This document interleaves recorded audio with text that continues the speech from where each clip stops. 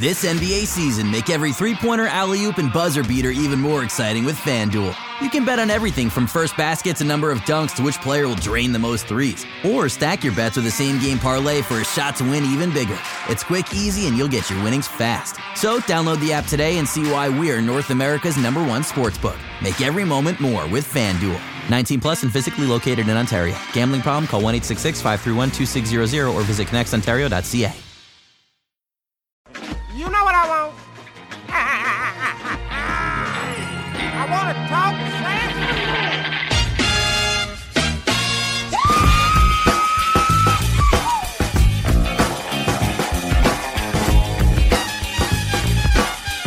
Hello and welcome to the Raptors Extra Weekly Podcast, and this time it's taking the form of a series preview as we're looking ahead to the Raptors and 76ers, the 2 seed versus the 3 seed, and the most exciting guest I could possibly get for this, the guy who has made it his business to preview series better than anyone else apparently, to dive into the clutches of the earth and to pull 5,300 words from the depths of it.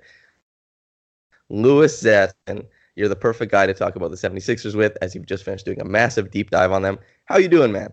Hey, buddy. Thanks so much for having me. I'm doing great. Got to sleep last night after I finished. Everything's looking up. What time did you get to sleep? Oh, it was early because last time I published my deep dive like 9 a.m. the morning after we found out the opponent. But because yesterday Raptors Republic had a bunch of great, game stuff after Game 5, there wasn't really space for a deep dive, so I had a whole extra day. Plus, I sort of knew who Toronto would be playing. So I had almost all of it written way early, right? So I was asleep at a normal time. Oh, wow. Good for you. Yeah, I specifically remember seeing a tweet, and I didn't know it was the precursor to seemingly you starting out this new thing for your career where you do these massive deep dives, but you're like, I got a full pot of coffee. I got a preview for tomorrow. And I was like, oh, well, that's exciting. I didn't know that entailed that you'd be writing, half a book, but that's something else. Oh, something else to mention for the listeners. Louis he's in rare air as somebody who has been acknowledged by an NBA player's mother. Kyle Lowry's mom showed love to Louis's latest piece, his love letter to Kyle Lowry. Dear Kyle Lowry, how cool was that? So I was actually at dinner last night with my mom who was visiting, and I was rudely on my phone, I'll admit. And I saw that, and I slid out of my booth under the table, and everyone was like, "Are you okay? Like, what just happened?" It was cool. I was really happy. Yeah, I was so happy to see that. I remember Katie Heindel had a tweet that she liked, and I was like, "Oh, that's funny." And then I didn't know Kyle Lowry's mom was on Twitter prior to that, but after I saw that and recognized her account, and then saw that she had quote tweeted your article, I was like, "That is just the coolest thing." I hope she did the mom type of thing where she sent it to her son. And Kyle Lowry's phone was sitting there with Dear Kyle Lowry by Louis Zatzman. That's the pipe dream, I think. Well, yeah, there are enough people that quote tweeted it, adding him, which I would never at an athlete in my thing. Yeah. But so what would be weird, though, if you're her, how weird would it be to just have strangers writing love letters to your children? Yeah, it's a different world, Yeah. That's and then that's kind of a sweeter edge of it is there's strangers writing these wonderful, I guess, allegories to their children's books about Kyle Lowry and the type of effect he has on basketball and watching it as a fan. And then there's what Lauren Miles got earlier this year, being CJ Miles' husband or wife, and then having a bunch of 16-year-olds angry at her on Twitter and all that. Yeah, ups and downs. Yeah, definitely. But also, in the close circle with an NBA player, someone who is top 300 at their craft. So good for them, probably everybody in that realm. I said before this podcast I was going to do a concise job, and I've already done this. Anyway, let's get into it. First thing I want to talk about, I talked about this briefly with Michael Pina, talked about it briefly with Anna Jane Smith, matchups. There are a lot of different ways that this series can go as far as matchups. There's a lot just because of, I guess, by proxy of how big the 76ers and the Raptors both are, specifically through positions 3 through 5, and almost, I guess, really similar between 3 and 4. There's a lot of different matchups that can go on, and especially with Ben Simmons playing the 1. Where does Kyle Lowry play on defense? Who is picking up Ben Simmons? Who's guarding Jimmy Butler? What's your take on all that stuff? Yeah, that stuff is really fun to play with. And I think, before we get into the nitty-gritty, which I do a lot in the deep dive, it's worth mentioning, the Raptors are going to switch a ton. Philly is going to switch probably a lesser amount, but still a fair amount. And so, no matter what matchups we talk about, it's all going to be thrown out of the window after the first action. And then after the first game, it might change. So all of this stuff is a little bit less important, I think, than we're making it out to be. But so I would say, that being said, the only matchup we know for sure is Embiid on Gasol.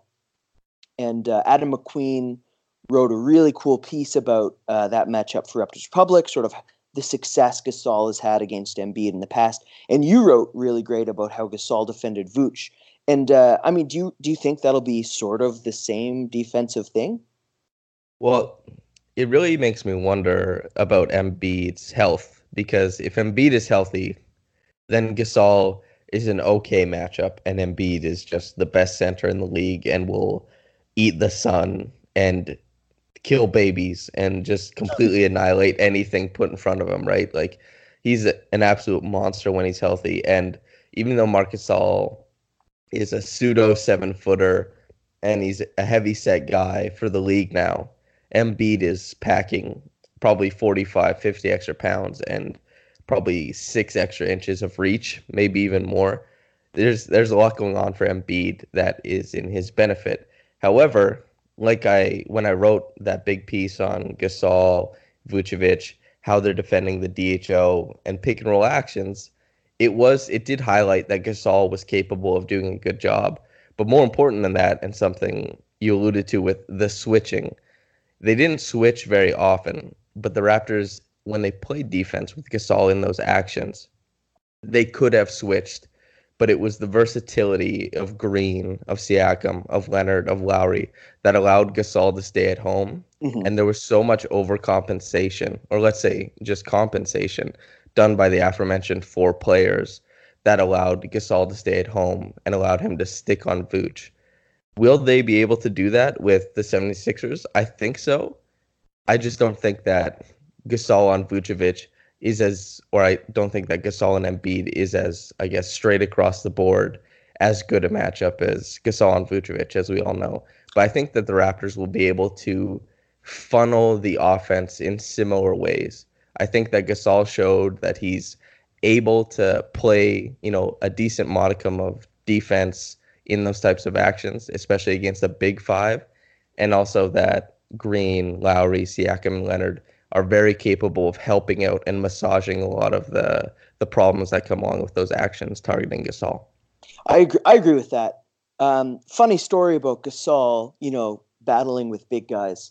So one of the first one-on-ones I had with an NBA guy, I was chatting with Marc Gasol before the Celtics game, the last one of the regular season. And we'd found out Gasol was coming off the bench, and so I was talking to him about how he was going to have to, fight with Baines all night.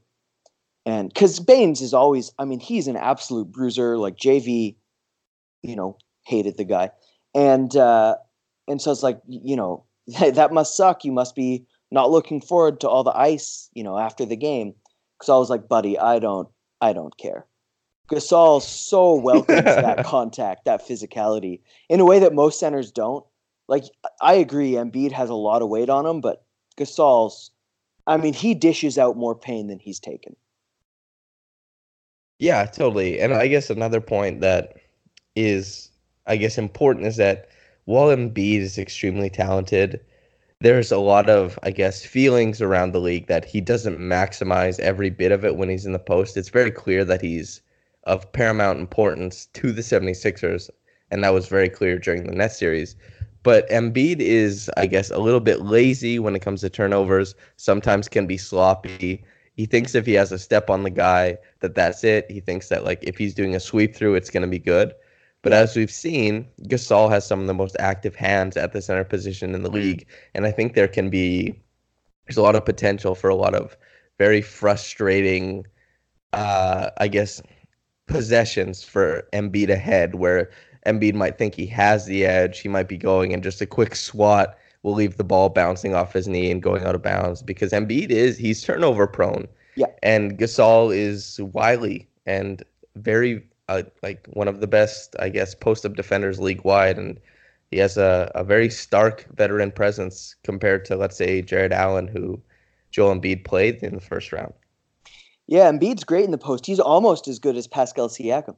But just to continue the matchup stuff, I agree. And the thing that is similar to Orlando is there's non-shooters Toronto can cheat off of, They can double Embiid in the post when he gets post position.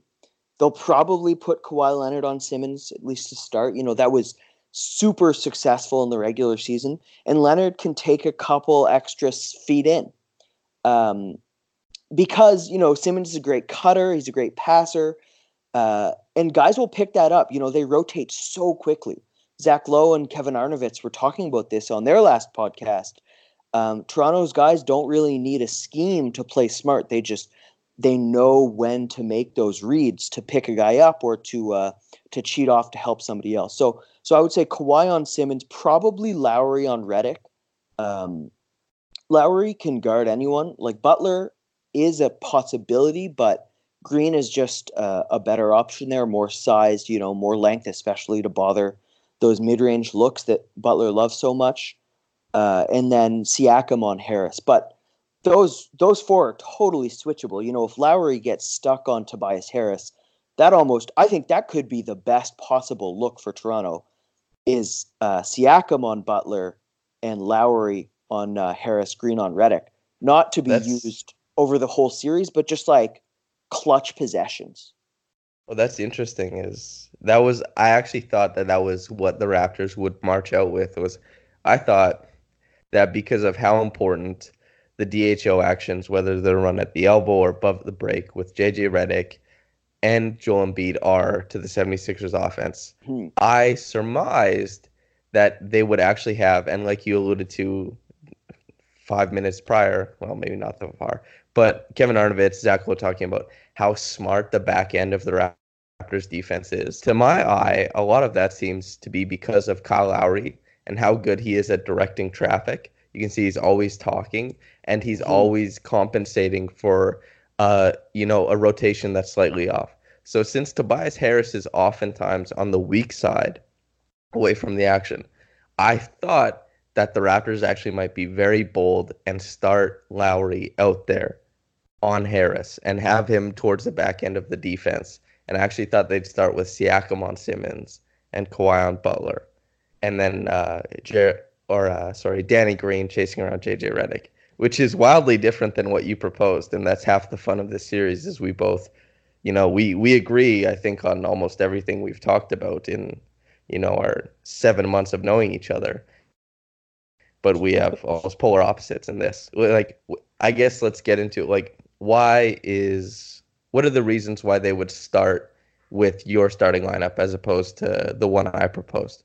Well, I think you want to start simpler, right? You don't want to open up with your changeup. Your first pitch is a fastball, not a changeup. So Lowry on Harris is good for a lot of reasons. When guys back down Lowry, that's incredible for Toronto's defense. But you don't start Lowry on a big. They didn't start Lowry on Gordon or Isaac. They used it to blow up actions already in progress.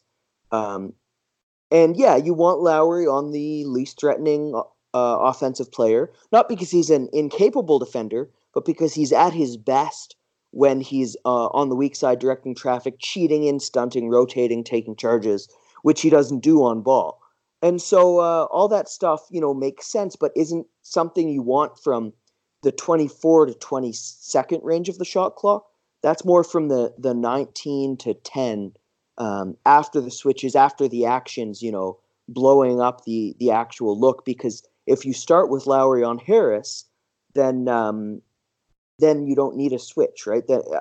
Also, you don't want Lowry taking, big guys on the block 40 times a game. You want that to be something 5 to 7 times a game, a special look, to stymie out a late clock attempt. But I don't know if that's in the long-term interest for Lowry to be taking that kind of abuse. I think that would, if another team actually indulged the Raptors so far in is to go at Lowry like 25 times in the post, I think they'd end up scoring like 68 points for the game. Probably. And I think the Raptors would run away with it. But yeah, as far as how that would affect Lowry's, I guess, role on offense, it could limit him. It's a big ask. That was, Yeah. I guess, just in my head. You do make a good point though, is you start with your fastball, and the Raptors, they project to be the better team anyway. You probably don't have to throw out anything fancy. You don't have to cross match it all like that to get things going. Just walk out there, go against the 76ers, especially with Embiid not at full health, and just kind of see if you can pound them into the ground as is. Yeah. And so I totally agree with that. The one matchup I think that is potentially problematic is the normal point guard. Like Simmons is the one guy, I mean Embiid obviously, but Simmons is the one non-center who Lowry cannot guard in the post. Simmons will eat his lunch in the post. He's just so fluid and so big. And that's the natural point guard. So, a little bit of cross matching, but there's some sort of, I guess, arrogance in me that I am more worried about Jimmy Butler than I am worried about Ben Simmons. Ben Simmons does not concern me overly. And I don't know if that's just an effect of being on Twitter too much and seeing the word coward scribbled across different timelines, or if it's just averaging like 7 or 8 turnovers per game against the Raptors this year. But he doesn't worry me that much. And as long as the Raptors defense remains, as good as it has been, the 76ers defense, I don't think will present as many problems for the Raptors as the Magic defense did. And that's not to say that the Magic are a better team than the 76ers. I just think that the Raptors will have an easier time on offense. And so I think that the Raptors will provide less and less opportunities for the 76ers to get out and run.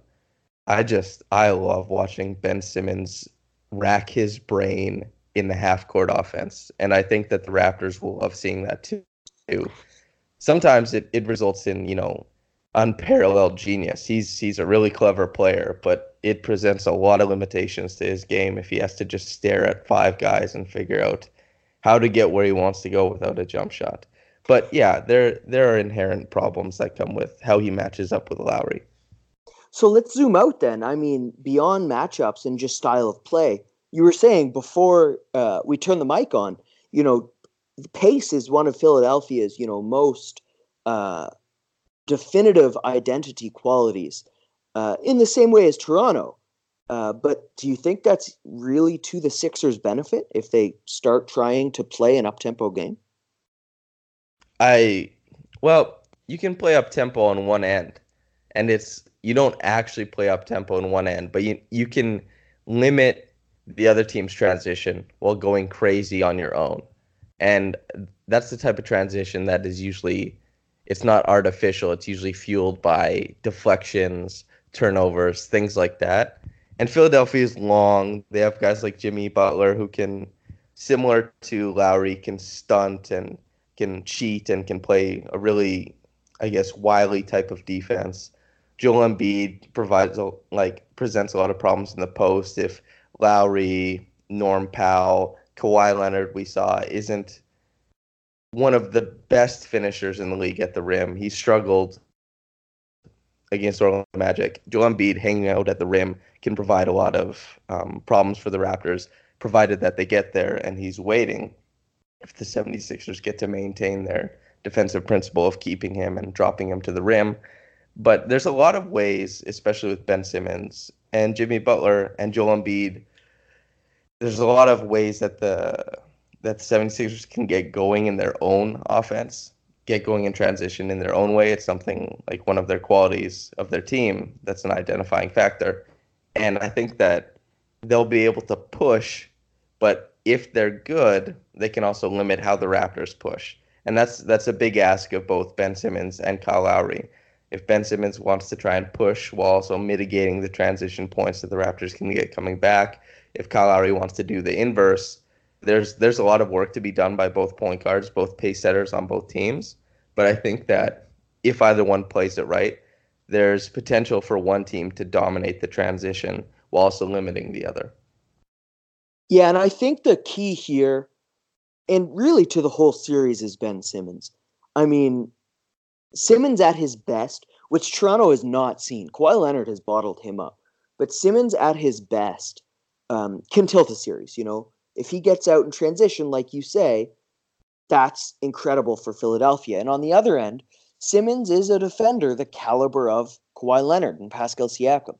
I mean, transition defense requires length, athleticism, multiple effort, and intelligence. Simmons has all of those things, just like Jonathan Isaac did, which limited Toronto in transition in the last round. And so I think Simmons will be the bellwether for a lot of how this series goes. We can sort of count on JJ Redick getting his threes up. We can count on Jimmy Butler, getting relatively efficient clutch buckets. But Simmons has the highest ceiling, non-Embiid ceiling, and the lowest floor. And in transition, as in the series, he could really determine what happens. Totally. And as you alluded to earlier, you said that Kyle Lowry he's not the defender that Kawhi Leonard, Pascal Siakam, Danny Green are, and maybe not the same type of defender that Gasol will be in this specific matchup with Embiid, while still remaining a good defender. The 76ers have their own problem on the other side. Let's say a JJ Redick, Tobias Harris, not known to be, world enders on the defensive end. How do the Raptors specifically attack those two matchups on offense? Yeah, I mean, they did it in the later games of the Orlando series. Whoever the poor defender is, put him in a pick and roll. It's the simplest offensive set you can run. The Kawhi Leonard, Marc Gasol pick and roll just got Leonard so many points when Vooch, no matter what Vooch did, if he showed high, Kawhi Leonard would either go around him, split, back up, and take him one-on-one. If he dropped, Leonard would drive into his body. If he switched, Leonard would pull up in his face, And the same thing with JJ Redick. Run a lot of Kawhi Leonard, Danny Green screens. Green will get a lot of open looks there. And if he short rolls it, Green even showed in the Orlando series, he has a little bit of passing chops on the short roll. Same with Tobias Harris because, I don't know where he hid him. I was actually surprised. He held Leonard and Siakam to 2 of 12 in the regular season in Toronto-LA games. If he does that same level of inefficient, forcing Toronto into inefficient scoring, that would be a huge win for Philadelphia. But you got to test him. And so no matter who he guards between Leonard or Siakam, the 3-4, 4-3 pick and roll should be just a massive advantage for Toronto in this series as well. In a way that just wasn't against Aaron Gordon and Jonathan Isaac. Yeah, the 4-5 pick and roll was honestly a bigger matchup advantage for the Raptors in the Magic series than the 3-4. Yeah. And all of it. Embiid, as great as a defender as he is, he drops insanely deep. And Toronto is 5 out. They have 5 guys who they're totally comfortable in the starting lineup shooting threes. So I think Toronto's ability to create efficient shots should be fairly simple. It comes with you have to make the shots, of course, but it shouldn't take a lot of work to create open shots. Whereas Philadelphia, I don't see it being nearly as simple. Yeah. Well, I guess that's why, you were so bold in your prediction of the series is the Raptors shouldn't have too much trouble creating shots that they like. It'll just be putting them down. Then that's something I talked about with Anna Jane Smith on the podcast the other day was that's the chicken and the egg concept is what happens to a defense after other teams start missing open shots and then how things evolve from there. The Raptors, things could get kind of difficult for them if they don't make their open shots from the onset. But they've shown us that they do make open shots. And, even though there's a lot of anxiety that comes along with Raptors fandom, we're supposed to believe in them and we're supposed to believe that they will keep making open shots. And if that's the case, then I guess your bold predictions probably will ring true. And I feel like that's a good time for you to air those out on air. Tell Let's us your do bold it. predictions for this series. So I think the natural pick is, I mean, all the numbers are just massively in Toronto's favor. The only advantage Philadelphia has is in the paint. Scoring in the paint, preventing baskets in the paint, offensive rebounding. And look, Embiid is, I mean, he could be seriously injured. Um, Furthermore, Toronto's best point of their defense is preventing opponents scoring in the paint. It's just every number points towards huge advantages for Toronto. So I have Toronto in 5. A lot of really smart people think that that's kind of insane, but I got to stick to my guns. More so, if Embiid is as hurt as we think, and since I made this pick, Mike Scott also has a right heel bruise, plantar fasciitis. He is the Sixers' best bench player. Their bench is even worse than Toronto's. So if Embiid remains injured, if Scott doesn't go, I have a sweep. I just don't see any way that Philadelphia can, over the course of, say, 100 possessions, just create better scoring chances than Toronto. Well, that's nice to hear. I love a And even bold convert. prediction in Toronto's favor. I mean, not just, and the other thing about it, not just create scoring chances. Not only are they worse at making them, they're worse at actually converting scoring chances into scoring. Toronto, they're not a great shooting team, and Toronto is. Yeah, I'm getting lots all of things in worked the up. What do you Raptors' think? favor. For me, so there's two things it hinges on.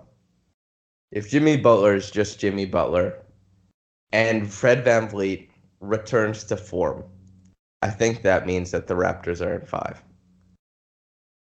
And I know that they're not against each other, but I think those are two things that matter to me a lot when considering this series.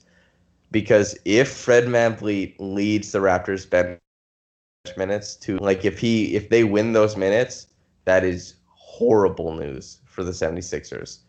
Because the Raptors, as we know, the Raptors starting unit they are world enders. They play very well and they're tough to compete with. So if Fred VanVleet leads the bench units to winning minutes, that's very bad news for the 76ers. And since you chose 2, I'll choose 2 outcomes. If Jimmy Butler is on some stupid 40-point second half revenge tour for no reason type of business and is just going to do that, I think it's 6 games. But, I mean, how lucky are we that we get to say that if the third best team in the Eastern Conference plays awesome, they'll still lose in 6 to the Raptors. So I think it's 5 or 6, depending on if Fred VanVleet can lead the bench to, winning those minutes. I think it's 5 because I don't see the roadmap for how the 76ers are going to beat the Raptors if they can't even, win bench minutes. And the transition minutes are going to be very important as well, like the stacking bench players with starters as well. But if Fred VanVleet plays well, that massages a lot of the anxiety and the problems that the Raptors have, and especially against the 76ers, who, like you said, have a very weak bench of Mike Scott, Boban Marjanovic, James Ennis, TJ McConnell. Like, a lot of those guys will be picked on and will be big-time problems. And if the 76ers play TJ McConnell more than 10 minutes a game, then it's a sweep. So off microphone, you were saying you were boldly going to predict Toronto in 7. You started at 6, went to 5. Now you're saying 4. What is this? Well, they might do it in 2, honestly. That's just. I also had the contingency plan that you might sway me.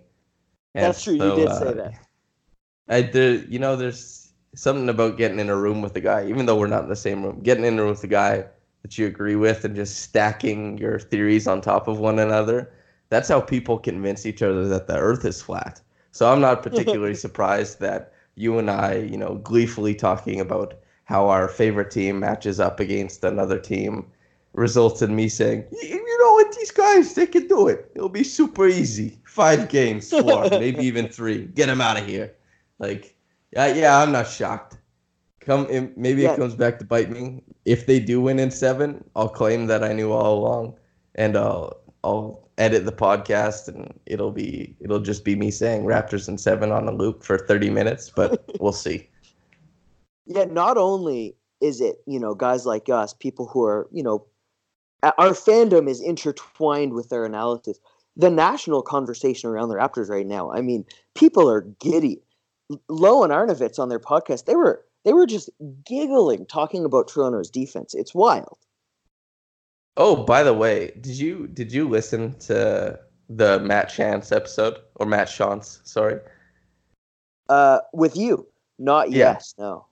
Oh well, don't worry about it. I just need to. His voice sounds like as if it were a clone of Kevin Arnovitz's. Oh That's damn! a real take. Yeah, he's got real radio voice. It's audible chocolate. That sets Raptors Republic up for some sneaky schemes. Yeah, yeah, yeah. I guess Kevin Arnovitz and Kevin Lohr and Zach Lowe optimism is good a place to leave this as any. I feel like we talked about it a lot, and more people read than listen at our current publication. So I feel like we've given the people a decent look into it. And I'll say this right now. If you guys want a more concise version of this conversation that doesn't involve my musings about nothing and, my imprint on this conversation has been just kind of like a child yelling. If you want a more concise version of it, just go read. My voice cracked. Oh my god. Go read Lewis's preview Who put a for the 12-year-old in series. charge of this podcast? I mean, Yeah, I know. Zarar, what have you done, my guy? And if you want to read a very concise, intelligent, and cerebral breakdown of the Raptors 76ers series, you can do that at raptorspublic.com, and Lewis wrote. And if you want to follow Lewis, shout yourself out. Tell everybody what to do.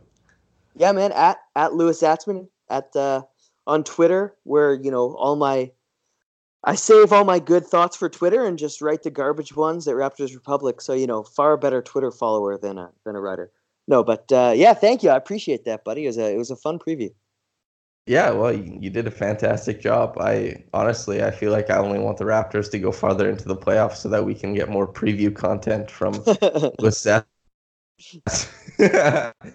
Well, I've just really enjoyed your ascendance this year. Your writing has been so damn good. So I genuinely, this isn't just being pals, but man, I really get up to read your articles. They're some of the best stuff I've read this year. And if anybody listening doesn't read Lewis, I strongly, I got to tell you, he's one of the best people to read this year. And as far as Raptors go, that's a top 3 guy right there. To play devil's advocate. No, just kidding. Thank you very much. Yeah, of course. And I guess that's as good a place to say goodbye as any other. Lewis, thank you so much for coming on. If anybody wants to follow him, he already said his name and his @ going forward. To everybody listening, I hope you have a blessed day. I hope the Raptors win on Saturday. And let's beat them in 5. Lewis, thanks so much for doing this. Thank you, man. Okay. Bye, everybody.